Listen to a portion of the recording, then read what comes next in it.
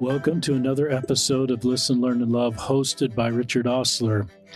My guest on today's podcast is my brother, Dave Ostler. Welcome to the podcast, Dave. Thanks. It's good to be here. It's good to be able to talk to my brother.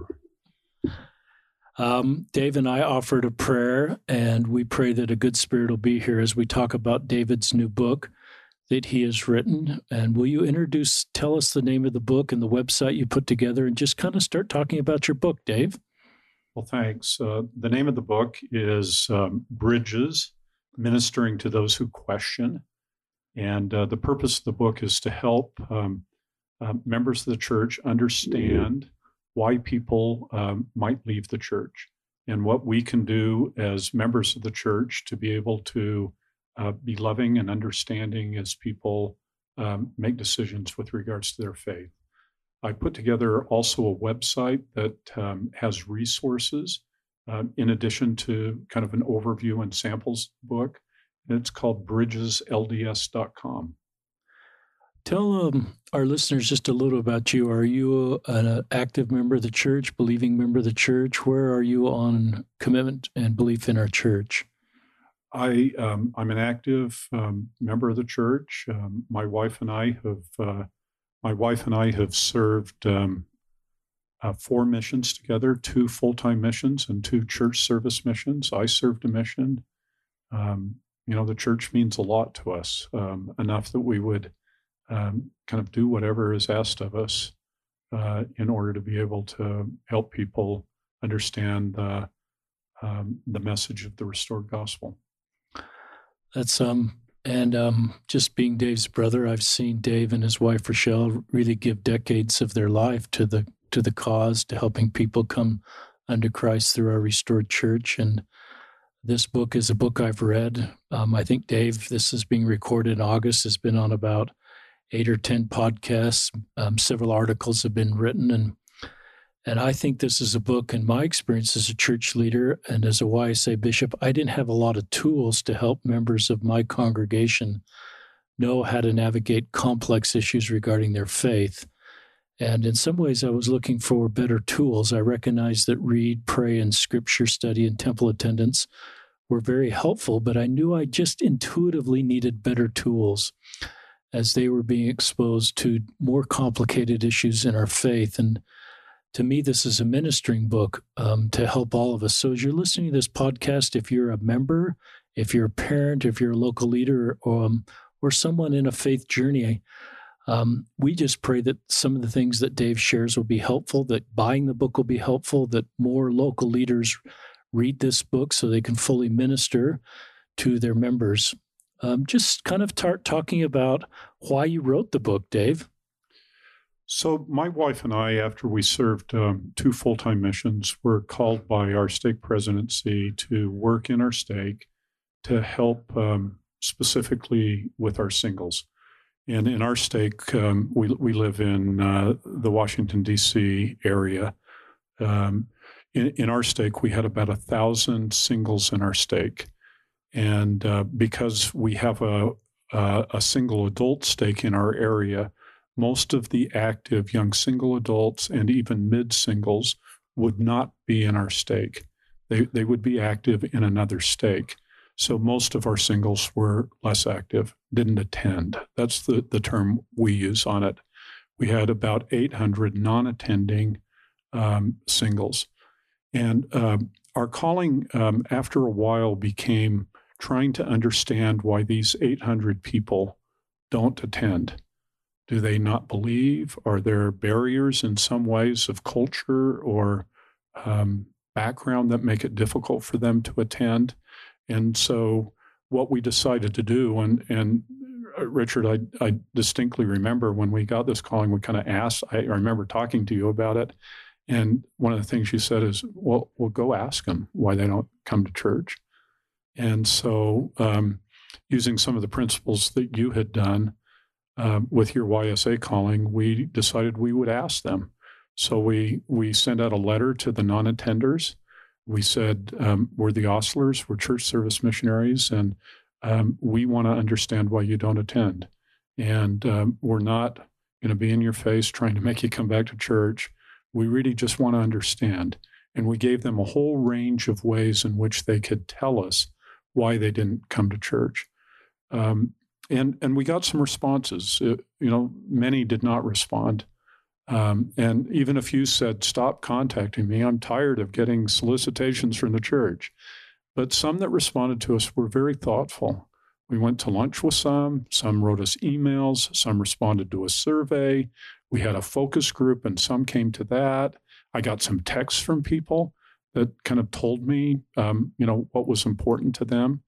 And what we found, and it wasn't surprising to us, is that faith today is just different and more complex sometimes than we have thought it has been.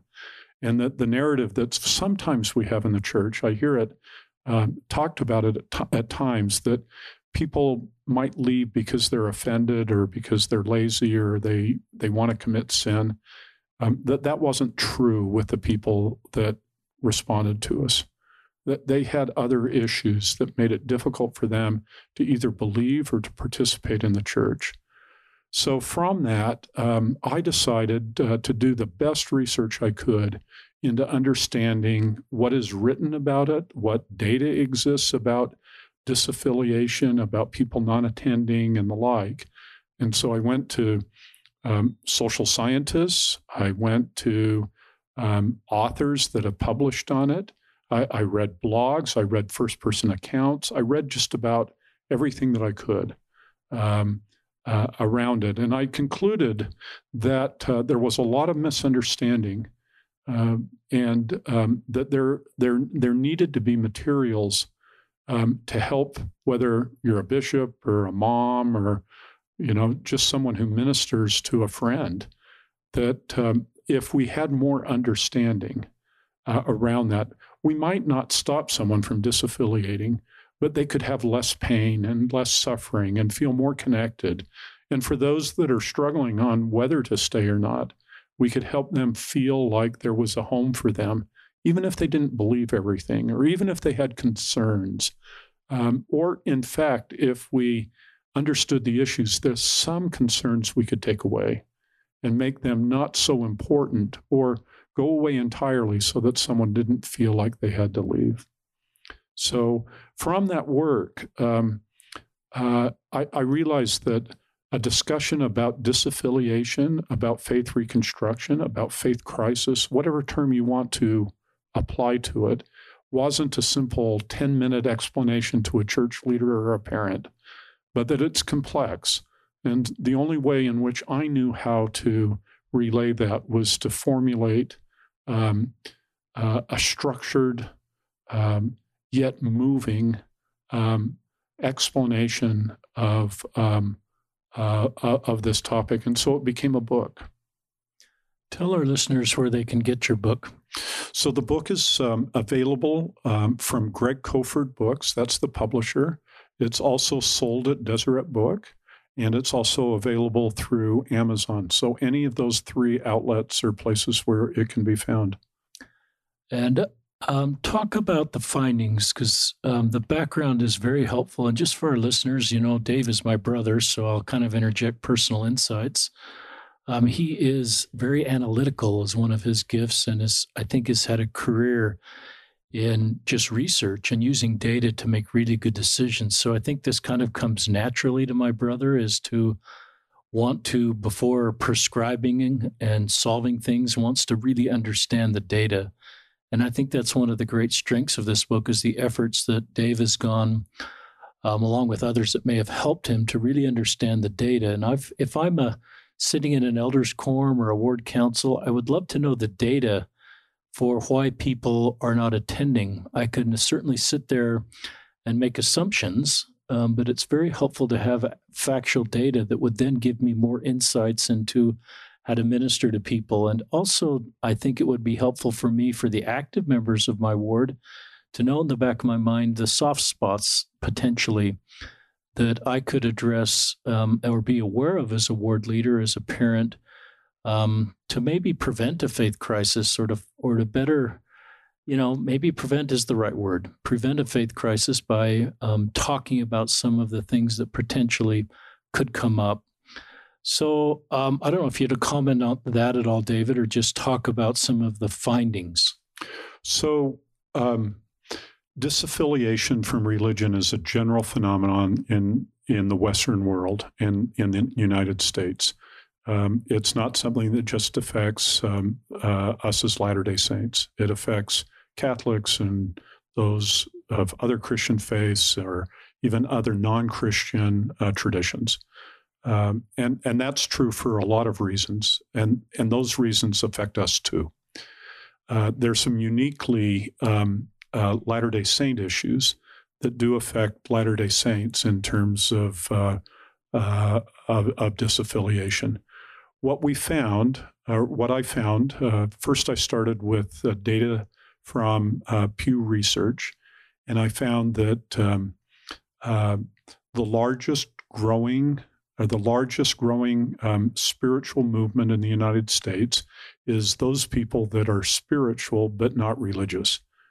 They refer to them as the nones, not like Catholic nuns, but N-O-N-E-S, no religion.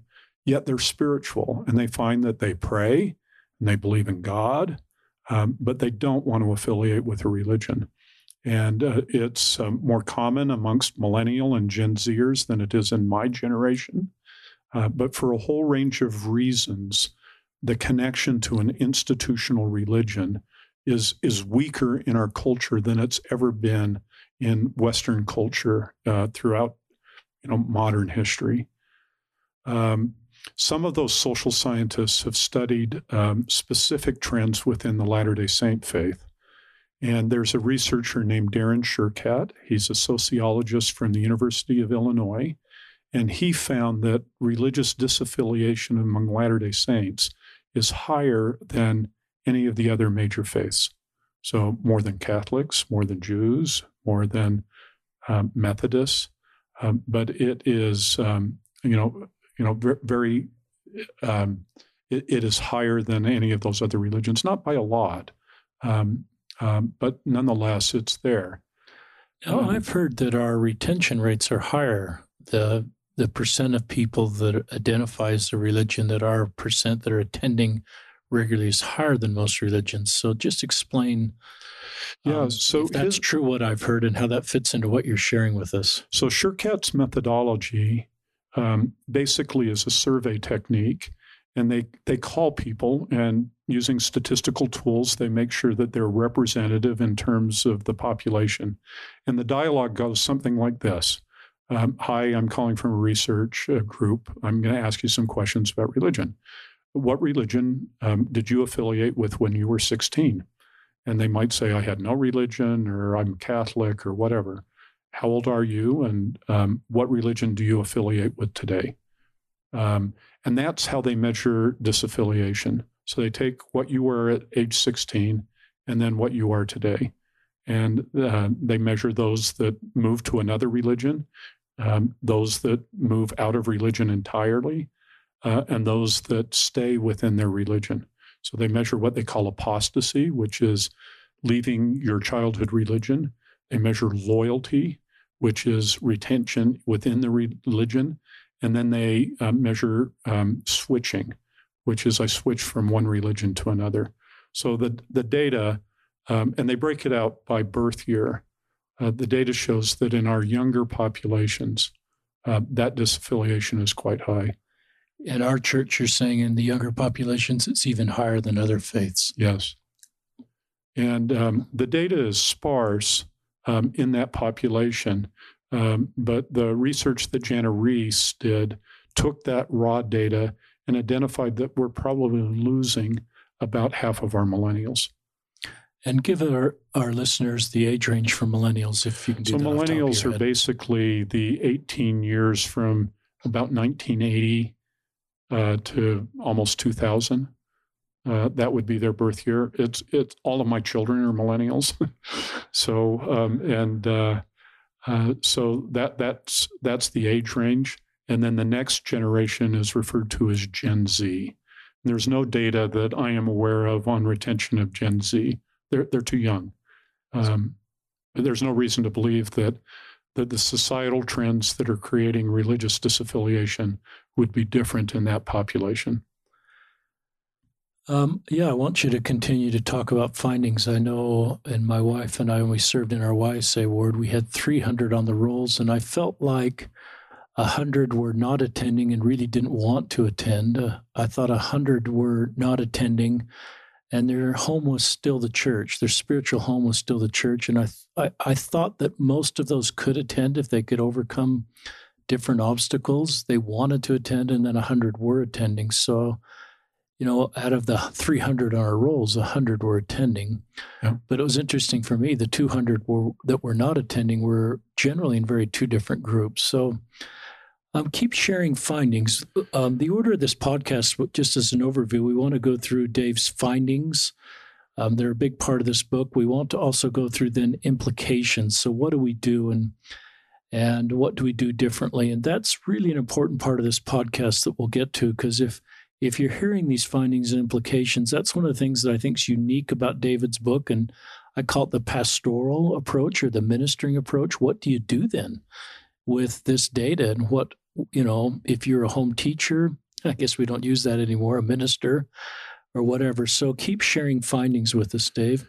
So I went beyond what is out there in terms of sociologists and statisticians that are measuring broad religious trends. And there's really these three sources. There's Pew, there's Schurkat, and there's Rees. Rees, her research is exclusively focused on Latter-day Saints. So those are the three sources that have the most robust, statistically valid data. Part of what I did is I wanted to focus in on a specific group of people that disaffiliate. And this group I refer to as members who've had a faith crisis. And I define specifically what a faith crisis is in the book. And I'll just read that if I might, because we use that term a lot, but it means a lot of different things to different people. So what I say is a faith crisis is used to describe the state of dissonance and distress that some may experience regarding the belief in the church and its teachings due to some sort of traumatic church event, including discovering new information about the church which conflicts with their own understanding, disagreeing with a church policy or doctrine, or having a difficult encounter with a church leader. So this isn't a 14-year-old that because of lack of family support stops attending church. This is a person that typically has been very believing, that says, I no longer can know what I even believe, and I may, because of that crisis of understanding my beliefs, I don't know whether I can stay. And so what I did is I created what is called a snowball survey. It's not statistically representative, but I found 320 people that responded to a specific survey I did. I call it the Faith Crisis Member Survey, that responded to questions about their belief before their faith crisis and how they believe now in their faith crisis. So I asked them, were you, before you had a faith crisis, did you believe wholeheartedly in the church? And high rates of belief before their faith crisis. I asked them if they were studying their scriptures. I asked if they were attending the temple and had temple recommends. And the data's in the book, and I won't review it on the podcast, but these were people serving in callings, meaningful callings, some that would be leadership callings. These were people that were attending the temple and doing the things that we know build spirituality in the church. But something happened to them that caused them to completely question their faith. And so this group is a unique group. It's a small section of why people disaffiliate, but it's an important group because they have been stalwart, believing members of the church. I created another survey that was of local leaders.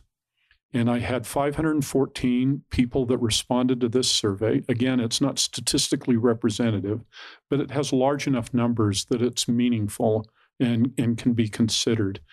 And I asked them many of the same questions. They were largely in the United States, but geographically dispersed: Utah, Wasatch Front, Arizona, New England, all over, and asked them many of the same questions. One of the questions that I asked these leaders is, what do you think triggers a faith crisis? What are the meaningful contributors to a faith crisis? And I will share some of this data. Well, the first question I asked is it an important issue to address? So I asked their level of agreement to, is it important to address a faith crisis in your ward? And 98% of these local leaders said it was either very important or important. I asked them, is it important to address in your family? And 76% said it was very important, and another 21% said it was important. So there was high understanding from these local leaders that addressing issues associated with faith crisis were important. I asked these same leaders whether they had personal experience with their family and friends and in their ward with regards to the faith crisis. I asked them whether they had an adult child that had had a faith crisis. And of those that did have an adult child, 64% said that they had. So that's a lot. That's a lot of families. And 97% said that they had either an immediate family member, like a brother, sister, parent, child, or a close family or a close friend that had had a faith crisis. So it's a topic that affects us all. It affects probably every family one way or another in the church. That's the kind of finding and that's the kind of information that I came to. I also asked these local leaders whether... And these local leaders aren't in a faith crisis. They're just regular local leaders. So the faith crisis group is definitely different from the local leader group. Yeah. And I asked these local leaders about their own faith, whether they believe wholeheartedly is a term that I use, whether they attend church, whether they've had doubts. Some of them have had doubts. I mean, maybe most members have had doubts, but they're faithful members of the church. I asked their level of whether they hold temple recommends and those kinds of data. And, this is a solid group of people. I asked them whether they're receiving training on how to address faith crisis. It's happening in their families. It's happening in the ward. They see it's important. They're not getting what they perceive as training from their stake and ward leaders. I asked them whether their ward feels like they can address effectively faith crisis. And so the specific question is, my ward leaders know how to effectively minister to individuals in a faith crisis. Of these leaders, only 1.5% strongly agreed with that their ward felt that. And another 25% agreed, which means almost 75% of these local leaders felt that their ward didn't know how to address that. That's pretty interesting. I mean, especially when you've got 97% that can say, I know somebody, family or ward member that's in this category. Now, if that had been 3%, and a very few need how to address it, there's not a need. It's like plowing water in Death Valley and channeling it around. There's no waters, there's no need, but there's a huge need. Yeah, part of what I did here was not only do data, the book isn't about the data. The book is more about the stories that I put together with the data. For example, I interviewed a bishop, I think he is in Texas, and he had some experience with faith crisis, and so I wanted to understand what he had done. And he told me about a story his first year as bishop. He's doing tithing settlement. A wonderful couple is in his office. They have been faithful and carried some of the heavy leadership roles, and he was just gracious in terms of his thanks to them. And they kind of looked at each other kind of awkwardly and said, well, Bishop, we're here to tell you we're leaving the church. Wow. And, he had no clue. And it was clear that this couple had thought about it deeply. This wasn't some whim. They were mature in their faith and their understanding. And they had spent months and months thinking about what they should do as they had entered a faith crisis. And the bishop first encountered them on this faith crisis topic at the time where they had chosen to disaffiliate. And that's not a completely uncommon story. I don't think that happens frequently, but it happens enough. And it happens in a way where there's not always understanding from the person who sits across the desk or the neighbor that's walking, together with that person every day, and feels like they're friends, and they find out that, they've had deep, troubling issues with faith for months or perhaps even years. It's something that has even happened in marriages. One of the things I like about the book is you do bring a lot of stories to life. And so you've got data, but then you talk just like this situation you just shared. And it's very helpful for me to hear the stories. And I encourage our listeners to buy the book because you hear the stories. And then if you're a leader, you can put yourself in those situations, go, what would I do? And then the book has insights in what you do. Talk more about findings or implications. So one of the questions I asked of leaders is, what do you think triggers a faith crisis? And so I presented them a range of options, and the options that are typically thought of with regards to belief. I'm trying to find the data here in the book so that I can read it. I asked them whether they think that being offended is a major contributor to their faith crisis. And leaders overwhelmingly agree with that. I think it's 94% of local leaders that responded felt that either strongly or agreed that was a contributor. Local leaders felt that conflict with other members was a major driver. Again, equivalent numbers, about 94% felt that was a major contributor. And then not wanting to live the commandments, leaders felt 84% that was a major contributor. I asked that same question of these members in a faith crisis, what the contributors were. Guess what? They're completely different. So 1% felt that being offended strongly contributed to a faith crisis. 4% said conflict with other members did. 0% said not wanting to live the commandments. And again, this is not a representative sample. There's people that don't want to live the commandments that leave. But these people that were in a faith crisis were completely misunderstood as to the contributing issues that triggered their faith crisis. And, Richard, if we don't understand people, we don't know how to minister to them. Ministering isn't about a program of visits. It's a broader pastoral term that means that we know people and know what they're feeling, know what their concerns are, and then with them, we help them and comfort them and mourn with them.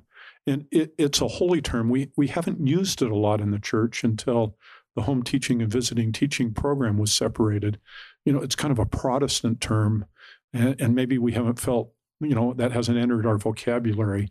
But when we think about it at its deepest dimensions, it means a highly pastoral approach to understanding people and to being with them and understanding how to help them. And that's most of what the book explores, is what are their concerns? Not how to fix them and bring them back into the church, but how to understand them in such a way that we can love them. And we can know that, or they can know that we do understand what they're going through. I probably interviewed 50 people in a faith crisis. I also created a focus group with 85 people in a faith crisis, and I asked them lots of questions on this. And one of the findings that was really surprising to me is how painful a faith crisis is for a person who enters one. They're isolated, they're alone, they have no idea what they should believe anymore. Their whole identity has been wrapped up in the church, and now they're unsure whether that identity is false. They often feel completely uncomfortable disclosing their level of belief to anyone around them. One of the stories I tell in the book is a story about Mike. And, Mike is a returned missionary and married in the temple, has 4 children, and had a faith crisis. And for a year, he lived in kind of this darkness where he didn't know what to believe. And he never told his wife. Wow. He's completely alone. Can't tell his coworkers, can't tell his family members, can't tell his bishop. And he's all alone, trying to figure out what he really believes. And when I think about the word minister, what I think that means is to be able to comprehend what Mike is feeling and not tell him he's wrong for feeling that, but for him to feel like he's can go someplace and be understood, that he can go someplace and that someone will accept that his feelings are real. And I heard that story again and again. And I remember after I talked with Mike, at this point he had talked to his wife and the like, but he thanked me really quite profusely that I took the time to listen without trying to fix him, trying to intervene, but trying to just understand what his experience is. And I record some of his responses to that.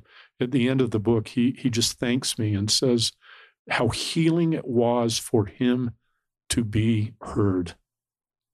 And so the book kind of focuses in on what can we do as people to be more understanding, to comprehend what it means to be kind of unsure about our belief. How do we build a relationship?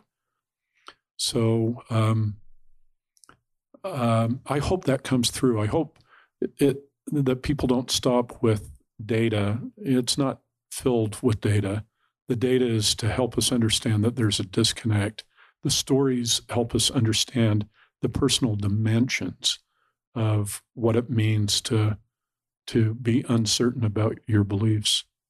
It's a pretty touching story about Mike. I think that's the name you used. And I'm thinking Mike, can probably find community in people that have left the church, online community or people to talk to. But I think Mike, needs to be able to find faithful people to be able to talk about how he feels. And I love what you're talking about. Just him talking to you was so healing for him. And to honor how he feels. To me, it seems okay that we just honor how people feel. It seems like a basic pastoral principle that's pretty powerful. And so one of the questions I think you'll get to is, how do you create a culture in a family or a ward where the Mikes or whoever, these people are feel comfortable? If I'm a bishop, what do I do to create a culture so that people like Mike will talk to me, and also that I'll have skills that will be helpful to Mike? So eventually we want to get to that. Well, I think that's where we all want to be. And, I'll just briefly touch on some of the issues that do trigger a faith crisis. We're not going to spend a lot of time on that. And the book's pretty frank about them because they're real issues to some people.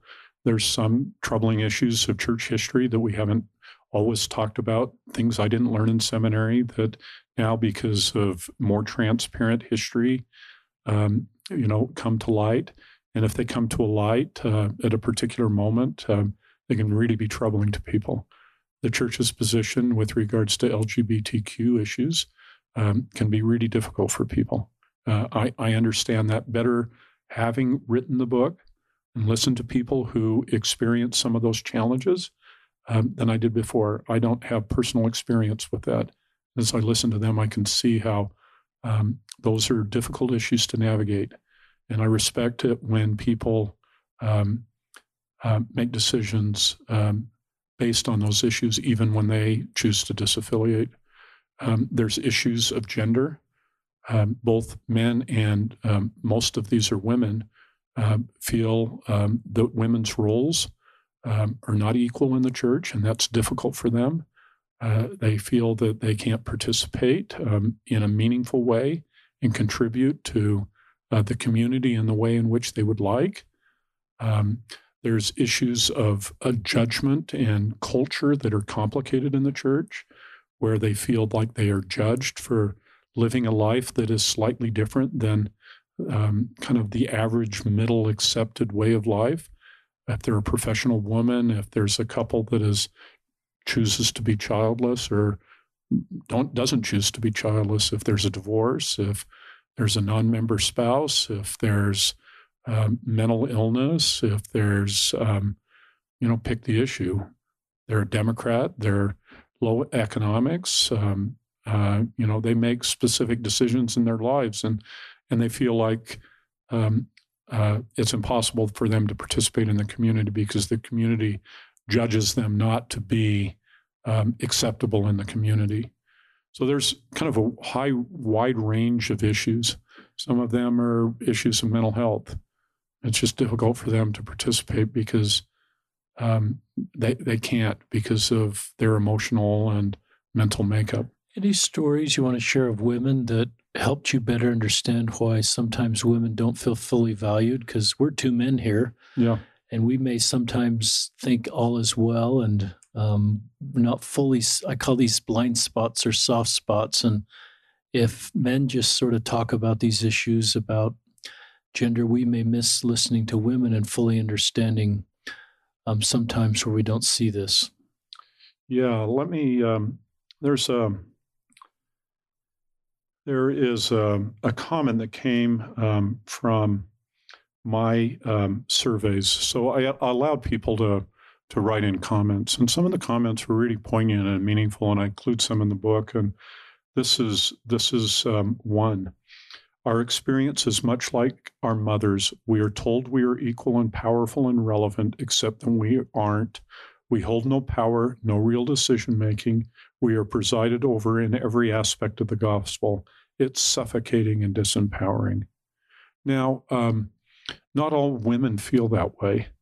When you get into data by Jana Reese, it's clear that a large percentage of active Latter-day Saints women feel very comfortable with the gender roles that are there, but there's also a large group that doesn't.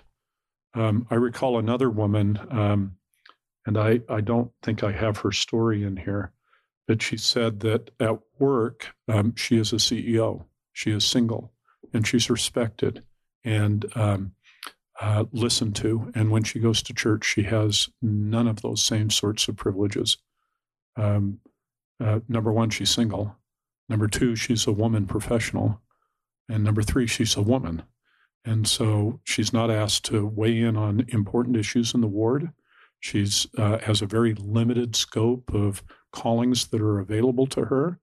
And when she serves in those callings, often she is not asked to function as an equal participant to men that have kind of similar but gendered roles in a little different way. It kind of came to light, there's other examples I could use here. I recall going to church in Italy, and it was a ward conference, and I don't speak Italian. So all I can do is see and try and sing the hymns because I don't understand what's going on. And it's a ward conference, and this stake apparently has most of their stake leaders in attendance, but the stand was filled only with men. And when you separate out the Aaronic priesthood, I think there were 17 men that were sitting on the stand and one woman. And if I'm a professional Italian woman walking into church for the first time, and I look up there and I say, this is a place that doesn't give equal voice to women, and I turn around and leave. And so those are the kinds of things that many women feel. There's other examples. There's a story I use of a general as a stake auxiliary president in a stake council, where her input is really diminished and dismissed, and how she responded to that, and how difficult it was for her to respond, asserting the role of her calling in that meeting simply because she was a woman and just wasn't given the kind of voice that was equivalent to her calling, simply because sometimes we diminish that voice. So it's something that is felt by a lot of women. Many women are able to navigate that. Some choose to, some can't, some don't. Those are good stories. Staying on that topic, let's go to just talk to what we do differently. So the book explores kind of three, especially for women. So The book explores three major topics around faith.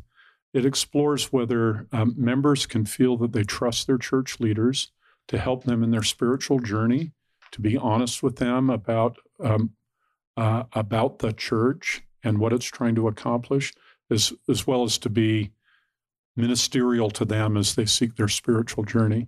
The second area is something I call belonging, feeling that I can be who I am with the church community as I seek to come unto Christ. And the third area is meaning. And what I mean by that is that the church addresses the most important spiritual issues for me. And in all three of these areas, there's issues for women. The area that sometimes is the biggest is the issue of belonging and feeling like I can be authentic. There's good research by Reese that shows that women often feel judged at church.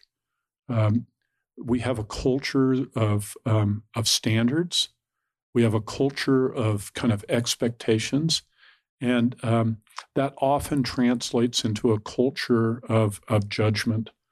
And that is a major contributor to faith crisis and feeling like you can remain and belong. So let me just share some of the data here. So for someone in a faith crisis, I ask them their level of agreement to the statement, I feel like I belong in my ward. And 2% said they strongly agreed. 32% said they agreed, which meant 67% disagreed. That's pretty large. It's hard to feel like you can continue to participate at church when deep down under you don't feel like you belong in your ward. So you kind of ask, well, what does that feel like? What are the stories? And so I asked this focus group, what does belonging mean to you? And how would you describe this state of disbelonging? One person said, I disagree with some church beliefs and policies. I feel if I speak up, I would be attacked and disregarded. Another said, there is no space for difficult interpretations of theology. There is no space for real church history. There is no space for my questions. There is no space for an empowered, knowledgeable woman's voice. A man will just override her thoughts. Being open in the Latter-day Saint faith doesn't make me feel closer to God. It makes me feel separated. People would be scared of me if I expressed my real opinions. And so that feeling like you can't be who you are, the place that we should be most willing to disclose who we really are should be in our faith community. And yet there's something about us that makes it really hard to do that. I talked with one man who once expressed that in a gospel doctrine class that the story of Job was an allegory. That may be the case. I feel it doesn't really matter. He was labeled as an apostate. Wow. And he still attends, and they refer to him in joking as the apostate. Well, when we start putting those kinds of labels on people, if you look it up in the dictionary, does that feel like you belong in the ward when your nickname is apostate or anti-Mormon or one of the tares or someone deceived or, something like that, just because you have a different opinion on the way in which to find spiritual meaning in your life? So that culture can make it really difficult. And I think for people who don't fit into the norm, that issue of non-belonging, really is there. It's outside of faith crisis. It can be the missionary that comes home early. It can be the lesbian. It can be the divorcee. It can be someone with mental health issues. And when you go to church and you feel like people don't get you, don't know who you are, then it's hard to remain. So, that's a tender area because almost all of us want this connection. And because spirituality is so important to us, and our theology tells us that we are all brothers and sisters, children of heavenly parents, to feel like you don't belong in that family is pretty painful. You know this. You talk to people that have some of these same feelings.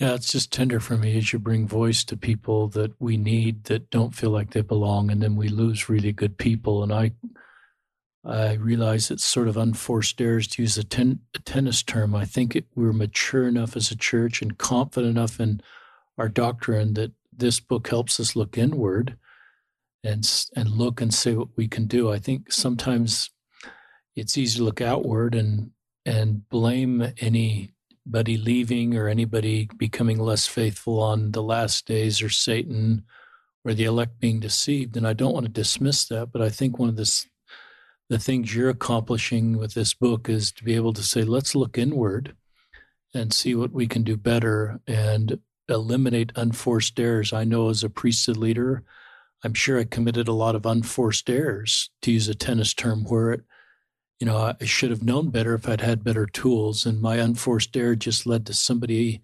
having a harder road within our church. Yeah. I don't think people like Mike should ever feel like they're alone.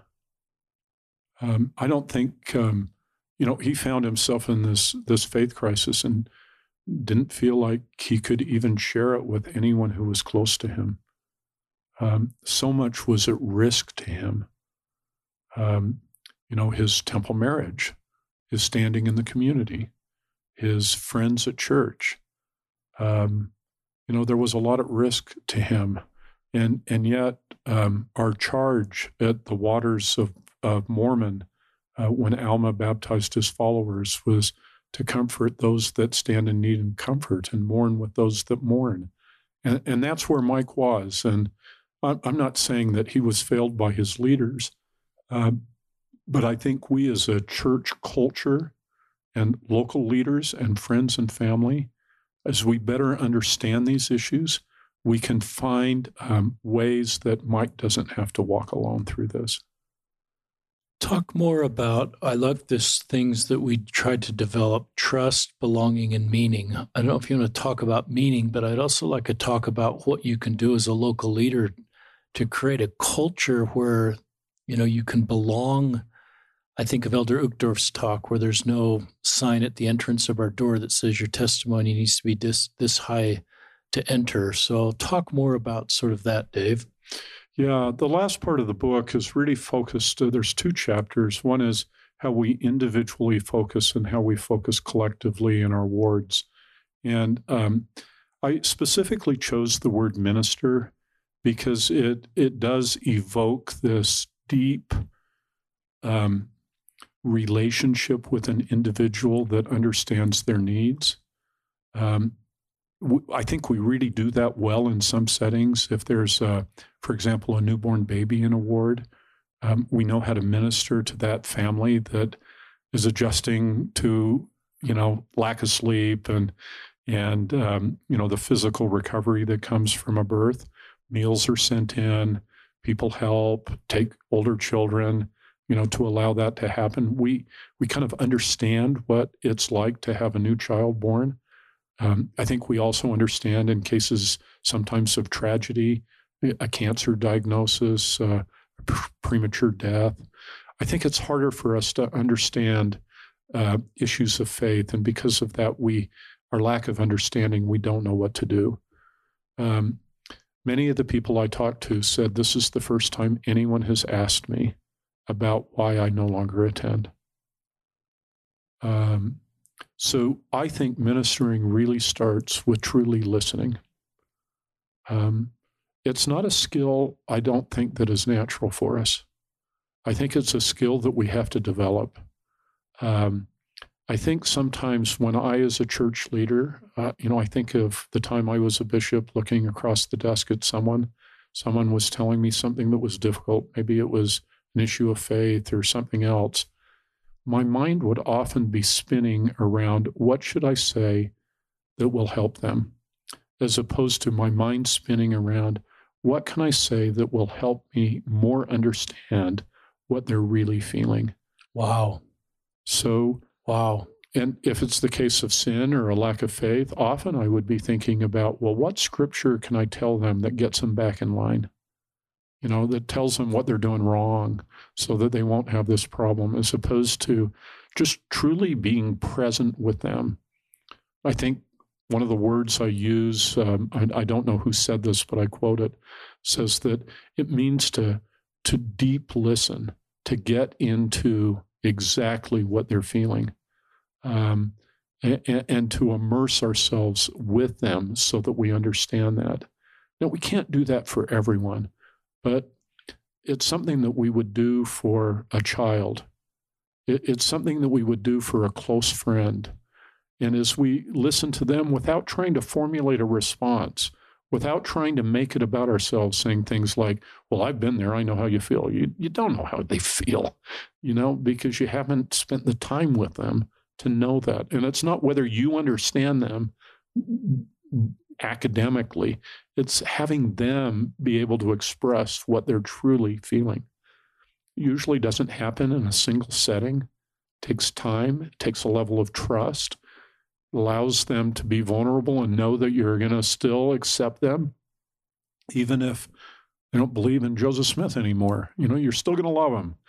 Even if they have problems with sexual orientation, or not problems, even if they're telling you things about their sexual orientation that are new to you, you're going to listen to them and you're going to understand what that means to them instead of worrying about what it means to you.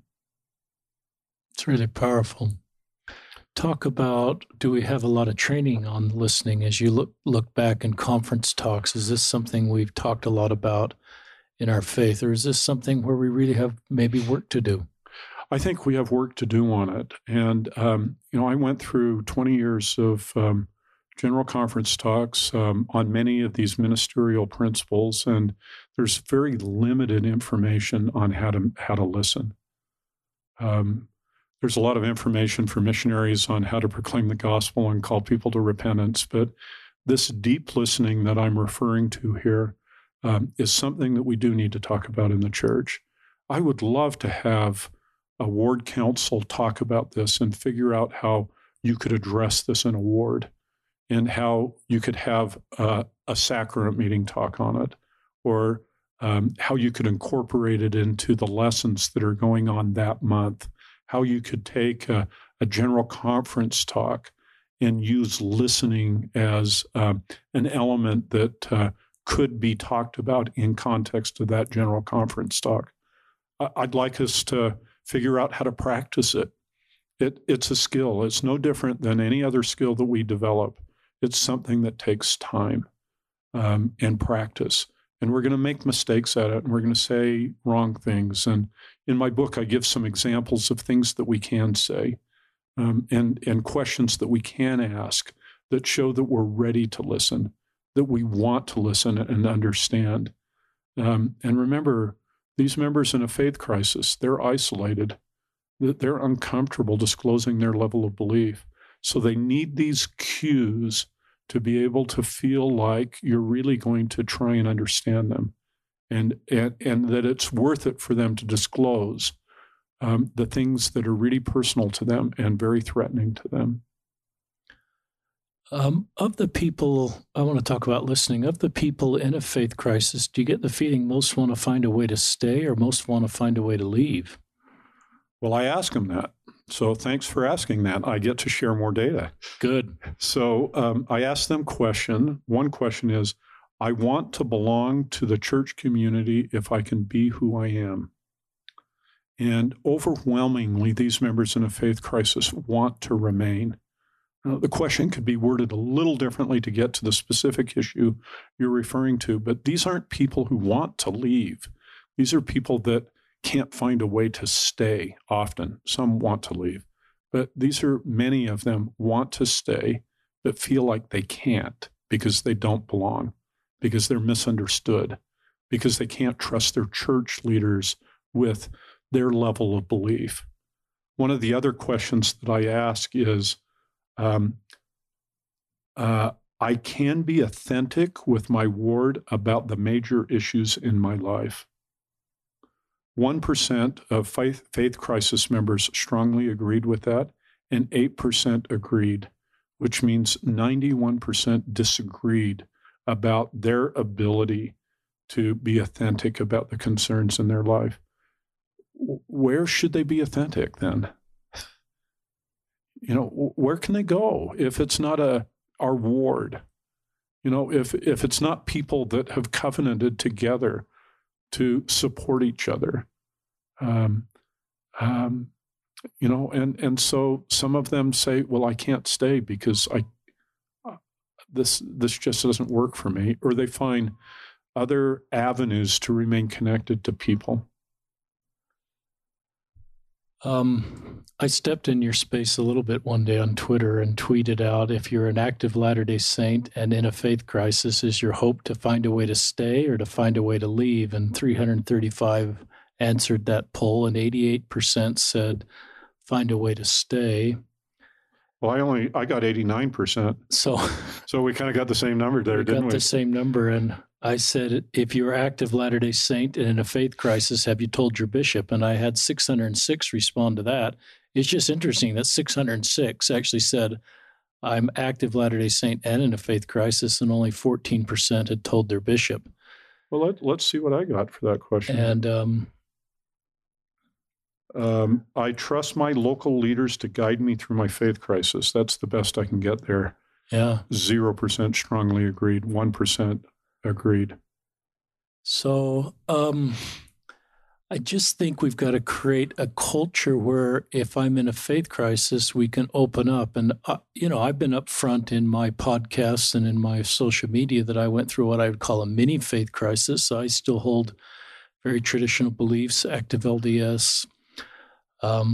But some of the things you talked about at the beginning were the origin of my faith crisis, the policy statement that came out while I was a YSA bishop, and some difficult experiences during that calling. And I think in my situation, I knew I wasn't sinning. I wasn't perfect, but I knew the narrative that I'd heard didn't apply to me because I was sort of giving everything for the cause and seeing really good results, but didn't know who to talk to about my uncomfortableness with the policy statements and some of the things that I was experiencing firsthand in that assignment. So I've walked that road a little bit, and it was to describe some of the things you shared, some of the darkest emotional chapters of my life as I was on my 30-minute drive every day to my YSA assignment and feeling, the goodness of that calling and sustaining of that calling, but also the emotional turmoil of not knowing how to navigate some of the things that I was personally navigating and who to turn to.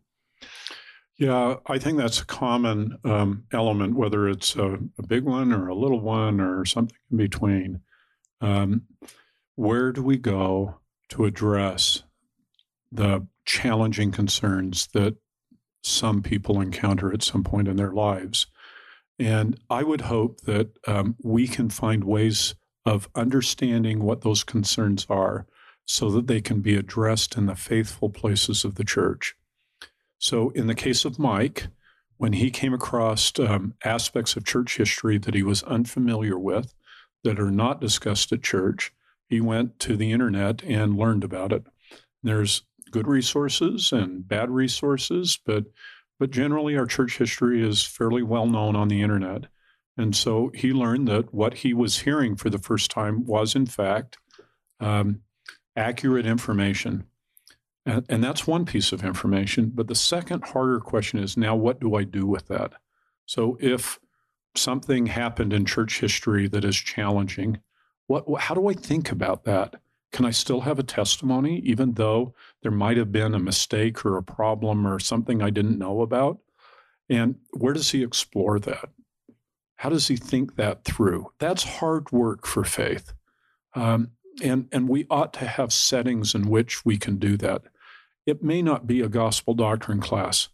It may be more one-on-one with people who've had experience in this. But we ought to make sure that there are resources available. we can't pick them out of the congregation. Remember that from the outside, people having a faith crisis, Mike and others that I mentioned, they're completely believing in appearance. They're doing their callings, they're going to the temple, they're like ducks on the water where their legs are paddling in a way that we never see just to kind of stay afloat. So we have to kind of comprehend this problem in a different way so that we can provide the support and the faithfulness to people who have faith crises. Are you seeing, I at one point thought this ought to be part of Sunday school somehow, and I think I don't believe that anymore because I think the majority of members of the church don't want to maybe talk about these complicated things, and I don't want to be negative to that group. They're just wired to have a wonderful experience and talk about the experiences, and they don't really want to talk about the complicated issues, current issues, historical issues, and they may not really want to hear voices that do. Yeah. So I've wondered if you go on that assumption, and I'm not sure that's a correct assumption, and I'm a local leader, a stake leader, are you seeing other avenues created like a Thursday night stake-wide, if you want to come, we're going to teach the essays. We're going to go through every essay on a Thursday night. We're going to call an instructor. We're going to teach the essays. You can come if you want to, or just other ways to create settings. I like your word you just suggested, settings where members like Mike can attend and share how they feel. Yeah, I think these are complicated, and I don't claim to have all the answers on it. What I would like is the ward councils and the state councils to wrestle with that question. That's a great answer. And if they are informed with regards to what the true issues are and realize that it's not because of some secret sin or because someone's lazy, but that they truly understand that there might be concerns about the church's position on this topic or this aspect of church history, then those local leaders, they can be inspired as to how to address that. They can create a setting that might be appropriate. They can provide training and mentorship to the teachers and leaders that are involved in trying their best efforts. They can get feedback on what works. They can talk to people who've been in a faith crisis on what could be helpful to them. And through that kind of searching, studying it out in their minds and in their hearts, they can be led to answers that can work for them in their location. I'm not completely punting on the issue. I think there are specific things that we can do. For example, we need to teach our youth a church history that doesn't omit the hard issues. If we're doing that and they're in front of an investigator when they're 18 years old on a mission and they say something and the investigator corrects them by showing them the Google answer, then we put that missionary in a really bad place. And if they find that out after they've been married in the temple for 5 years, we put them in a really bad place. So we need to understand these issues well enough that we can teach them to our youth in our families and in our church classes in such a way that they are prepared to handle them and that they're familiar with them. They shouldn't hear the word seer stone from an investigator. They should know that Joseph Smith used seer stones to translate the Book of Mormon. You can go on this particular topic. So there's specific things that we can do, and I explore some of those in the book. But I think the most important issue is if local leaders understand, they can ask the right questions of the right people, including seeking inspiration from God, to be able to find approaches to address it. And one of the best ways is to ask people who are in a faith crisis. That, to me, was very meaningful and in some ways changed a lot of perceptions that I had about faith. As I talked to people in a faith crisis, I learned a lot. And I would ask completely different questions today than I would have 2 years ago when I started doing my research. Talk about helping people feel like they belong if they're asked to share their experience to local leaders or in a situation like, that helps me belong. If my experience is valued and people are wanting to understand what I'm going through in a way to help other people, that's a pretty cool ministering concept. I don't think that's a manipulative way, but it's a way that, and I think we can do that. We certainly could have a sacrament meeting talk on that, couldn't we? We certainly could have a sacrament meeting talk on what it means to truly welcome people and create a culture of inclusivity in our ward. It could be addressed in multiple ways with different people, some who have felt like they've been on the margins, some who have authoritative roles that could say this is something we really need to do in our ward. And you could explore that in many dimensions. You can tie that completely back to the ministry of Christ. Think of who Christ ministered. He ministered to people on the fringes. Think about someone who has leprosy. They were ritualistically unclean and because of a medical condition could not participate in temple rituals. And yet Christ reached out to them, taught us to find ways to pull them and other people metaphorically like them into our community. Think of the woman with an issue of blood. She couldn't participate just because of a medical condition. Think of the poor that couldn't participate because they couldn't afford the offerings. And yet Christ dealt with all of those issues. So there's wonderful Christ-centered talks that can be created and can create a culture where everyone knows that we, as part of our discipleship and coming unto Christ, means that we reach out to people on the margins. And that includes the people that struggle to know whether they can stay in the church because of faith. Those efforts may not pull those people back in. That's not any sort of agenda-based ministering. Usually is ineffective. People in a faith crisis are usually not looking for advice and for us to tell them what they're doing wrong or to tell them they need to get back in line in some ways. They're usually looking for people that can sympathize, empathize, validate that their pain is real, and through that process know that they have a trusted, confident friend, family member that can help them. I think probably as you went through your circumstance, you would have loved to have had that kind of setting and relationship. I think you helped me at times. I think I felt safe opening up to you, but you're right. I love what you just taught there, and this is why I love the book, is because it gives data and implications. But then I love where you said, and this is the structure of our church, that a stake and a ward has keys and responsibility for the ministering work, the work in that geography. And we don't necessarily need to change the church headquarters for every answer.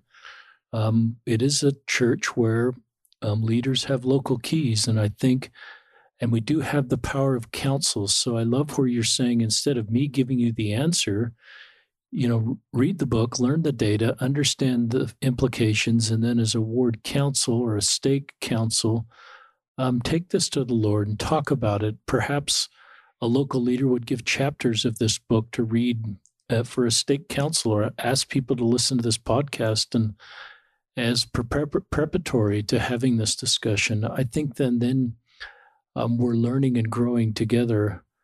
I'm also remembering our own elders quorum, Steve, who's really good at this, and he talked about a member in our ward who's been inactive for as long as I've been in our ward, 20 years, and I knew he's one of the ones you talked about. He was a faithful member of the church, raised his family in the church, and I never asked this.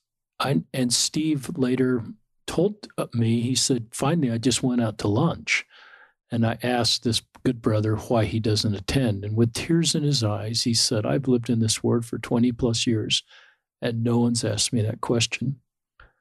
And we all assumed why this good brother didn't attend. And then I thought of another brother in our ward who once served in leadership, and about 5 years ago, I was his home teacher, and he let me in, and we said a prayer, and we kind of chit-chatted about safe subjects, but I didn't have the skills to ask him why he didn't participate. And I knew he would be comfortable with me if he trusted me to share that with me. And how am I not going to minister to him and meet his needs and understand where he is if I don't take the time to listen and understand where he is? So just some thoughts to validate the things you're sharing with us. I love the principle of listening. I have never been to a training meeting, Dave, to teach me how to listen. Nor I. And once on Twitter, thinking about this one day, I thought we should rename, this is before it got renamed, we should rename home teaching home listening, because I recognized that I think I could do more good for the people that I home taught by just listening to them than coming with my checkbook lesson and do my thing and never really ask how they're doing and never really take the time to understand the family situation. And that's why I think ministering, but maybe ministering starts with listening. So just continue to share thoughts with us. So I kind of wonder what makes it hard for us to do that. To listen? Yeah, to listen and kind of accept people with where they are. To validate them in their feelings. And what I mean by that is to accept that their feelings are real to them. They're important to them. They're concerning to them. And I think sometimes we feel that ministering or relationship building should be agenda-based, and that our efforts really should be to accomplish some change that helps someone, in our view, get closer to Christ. And so we sometimes can call it calling people to repentance. We sometimes can talk about it as testifying as to the right way. We sometimes can say that it's giving advice and direction or counsel. As I've studied it, these are usually very ineffective ways to help. If advice is unsolicited, it often receives a backlash of receptivity, meaning it does more harm than good. And so if our relationship is always based on, if I say this, they'll come back, or if I say this, they'll have faith, or if I can get them to do this, it will have faith. And there may be a time and a place where there's the relationship depth that allows there to be trust, where you can have these conversations and where there can be suggestions or offering, but it's almost always when it's asked for, as opposed to when we think we have some perceived direction. So it always starts with understanding, and that's where ministering begins. It may take us to a place where we have insights that are helpful. But if we start off with that perspective, we'll rarely get them, it'll rarely be well received. It'll rarely be effective. It will almost never create a closer relationship. I've really agree with that. And one day in the scripture, I changed warn my neighbor to love my neighbor, because I just felt if I had a non-agenda relationship with my neighbor, that would have helped me in the long run to create more good in both of our lives, and that they would open up in a more thoughtful way. And perhaps then it would give me insights in how our gospel could help them. But I still felt like that would only come after they knew I truly loved them and had sort of a non-agenda relationship with them, because I think they can see through that. And I had to be willing to say, what can I learn from my neighbor? And what could they teach me, even people that aren't members of my faith, on how to come unto Christ and be a better person? So it takes a bit of humility to try to do that. One of the things we wrote down either before the podcast or during the podcast, I wrote down is, I give you permission not to believe everything. Is it okay for members of our church not to believe everything? If there's parts of our church, I mean, is it okay to just create safe spaces for people don't have to check a box on every single thing? Now, there's temple recommend questions that are probably a different category, but if I'm unsettled about polygamy or I'm unsettled about race, how do we manage that as in a pastoral approach? Do we try to get everybody to sort of agree the same, or do we create spaces where people can honestly feel differently and we just honor those differences?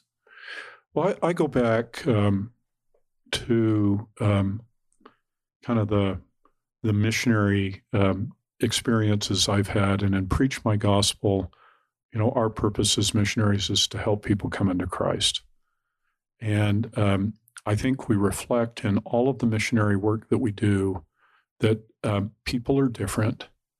They have different backgrounds, culture, experiences, needs, wants, desires, challenges, weaknesses, genetics, race, gender, sexual orientation.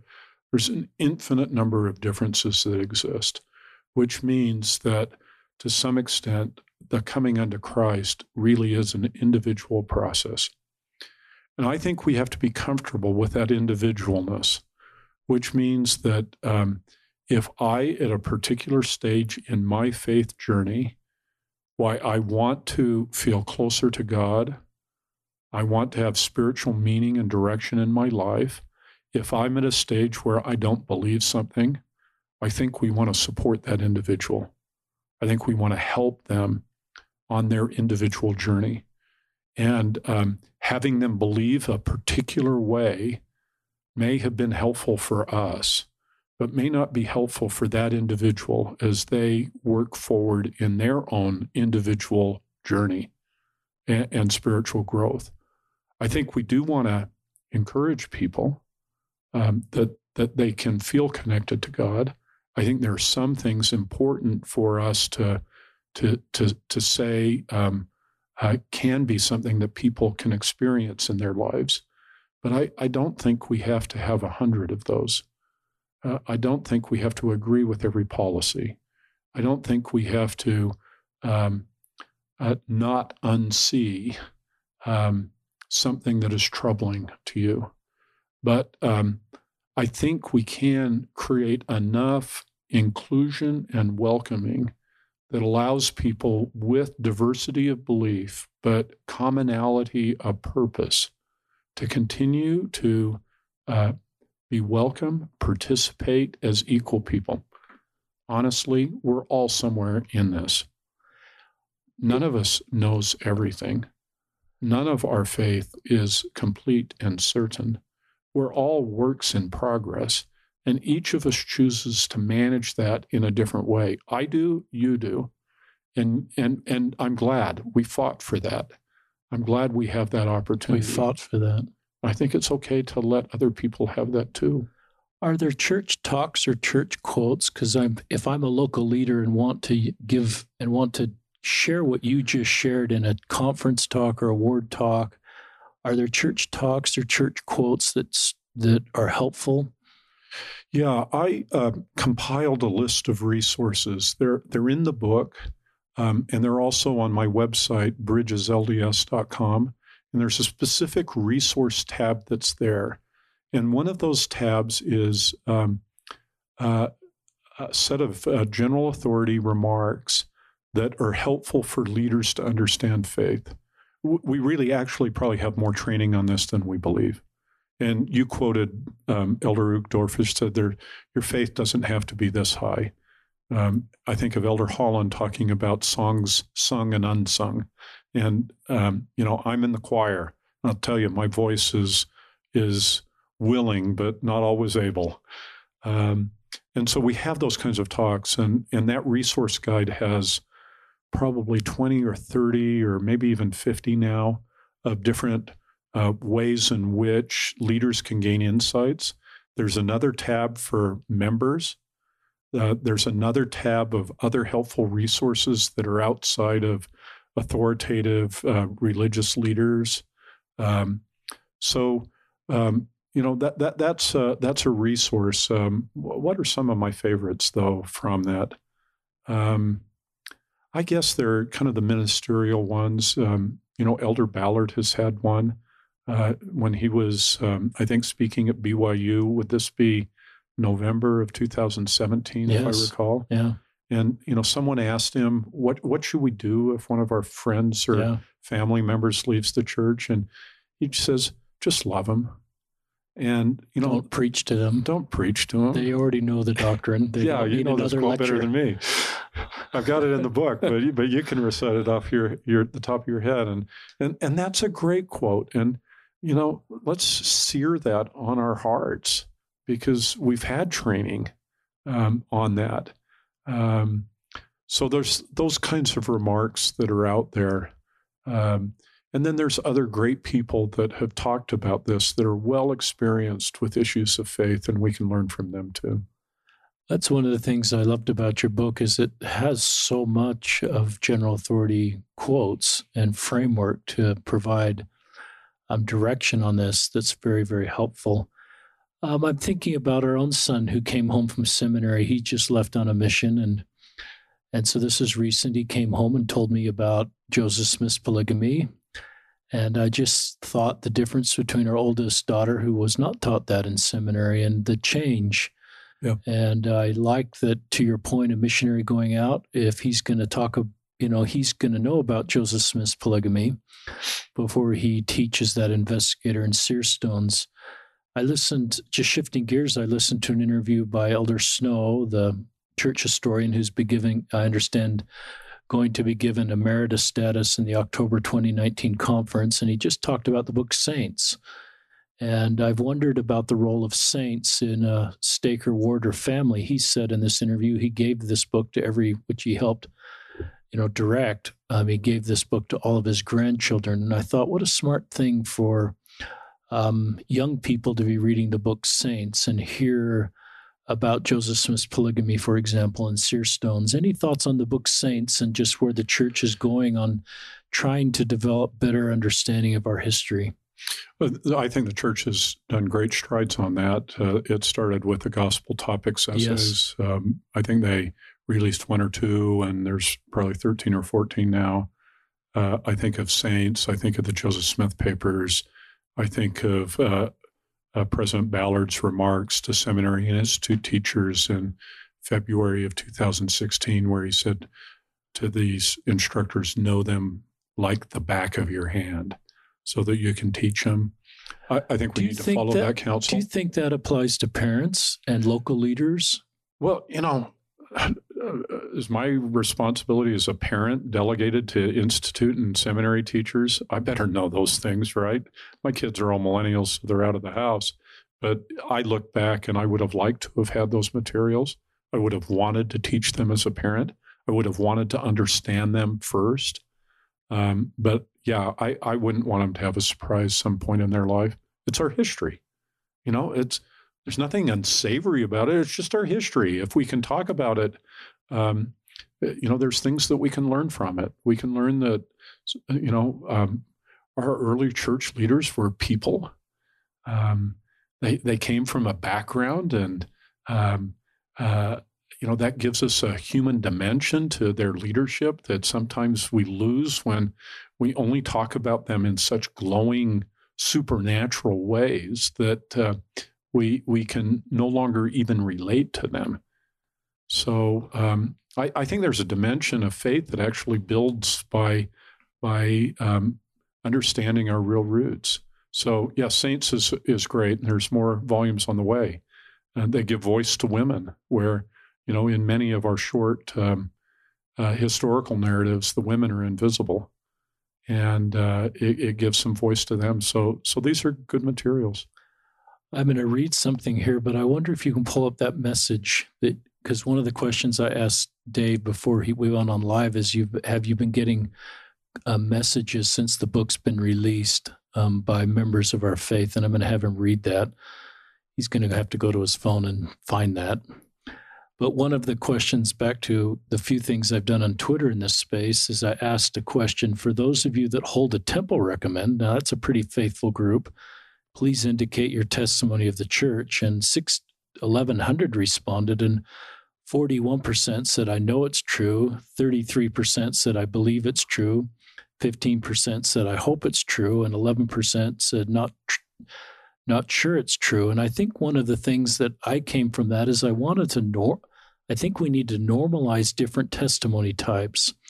Because I think behind that, hope it's true, believe it's true, maybe somebody doing the very best they can to come into Christ, but they feel, back to your middle point, they don't belong because they can't bear that kind of testimony. So over time and decades of being in fast meeting and hearing that, and in our ward, we had a member of our bishopric actually say, I don't know it's true, but I believe it's true. And the line of people coming up to him after the meeting, and I thought, he's going to have a lot of people that are going to open up to him as a safe person. So I think part of creating safety is just being honest as leaders at times. And I think Elder Snow, in a couple of the interviews I've heard him do recently, has been pretty honest with it, being uncomfortable about the policy statements, for example.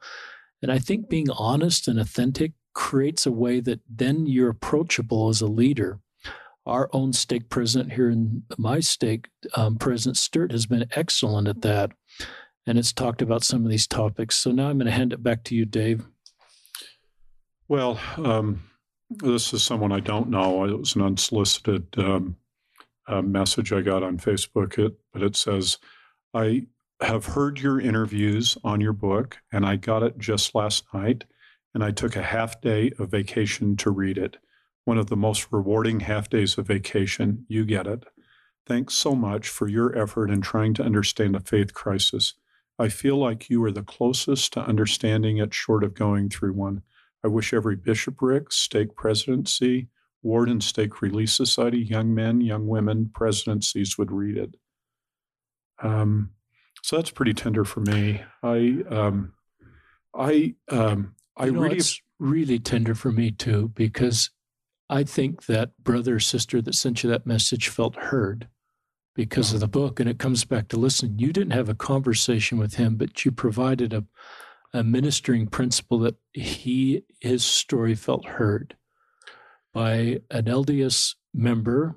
And I can just sense the emotion in his voice and that message to you that he felt heard and how healing that is for him. Yeah, I'm humbled to get that response back. One of the things I really tried to do with the book is to make sure that I could accurately represent the feelings and the experience of someone going through a faith crisis. I wanted to give them voice, not to unsettle people, but to help us understand them. I write at the beginning that this book is written primarily for us as believing members, to help us understand those that are struggling with their faith or have left entirely. But I want those that read it that do struggle to have hope that we are trying to understand them. And that's a principal motivator. So when I hear that, at least for him, I got it right.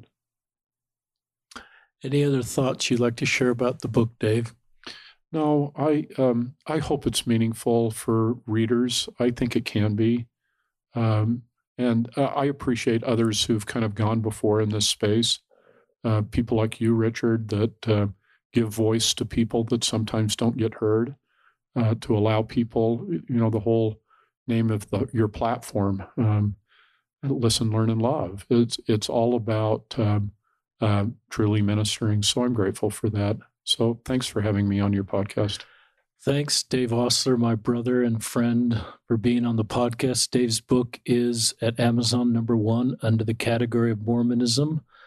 And I'm grateful for the momentum the book has. Encourage people to go buy it at Deseret Book, Cofford Books, Amazon. And I think it's a wonderful, groundbreaking book to help us understand how to be the body of Christ that I think Christ wants us to be in our church. And I've always felt there shouldn't be a belief or behavior hurdle to feel like someone belongs, to use your middle word. And I think the gate's wide at the congregation level. I've always felt the gate narrows at the temple where there is a belief and behavior hurdle. You shared a story. I don't know if I'm going to come back to you and have this story of somebody who came out at not as LGBTQ, but came out in Elders Quorum. Will you share that story, and then we'll just close with that story? Yeah, this is a story I didn't collect as part of the book, but I was on another podcast, and after the podcast, the interviewer said, I want to tell you a story. And he had a member of his ward that he knew quite well, and this member didn't hold a high level of traditional belief in the church, and he was struggling to know how to express that in his ward. He felt a need to do it so that he could be understood. So he went to the bishop and said, I want to be able to disclose this in some way. And the bishop said, well, why don't you do that in Elders Quorum? That's probably a pretty good place to do it. And so at the beginning of the meeting, this person I had been talking to was his friend and had arranged it with the Elders Quorum president for him to take him a minute before the lesson started.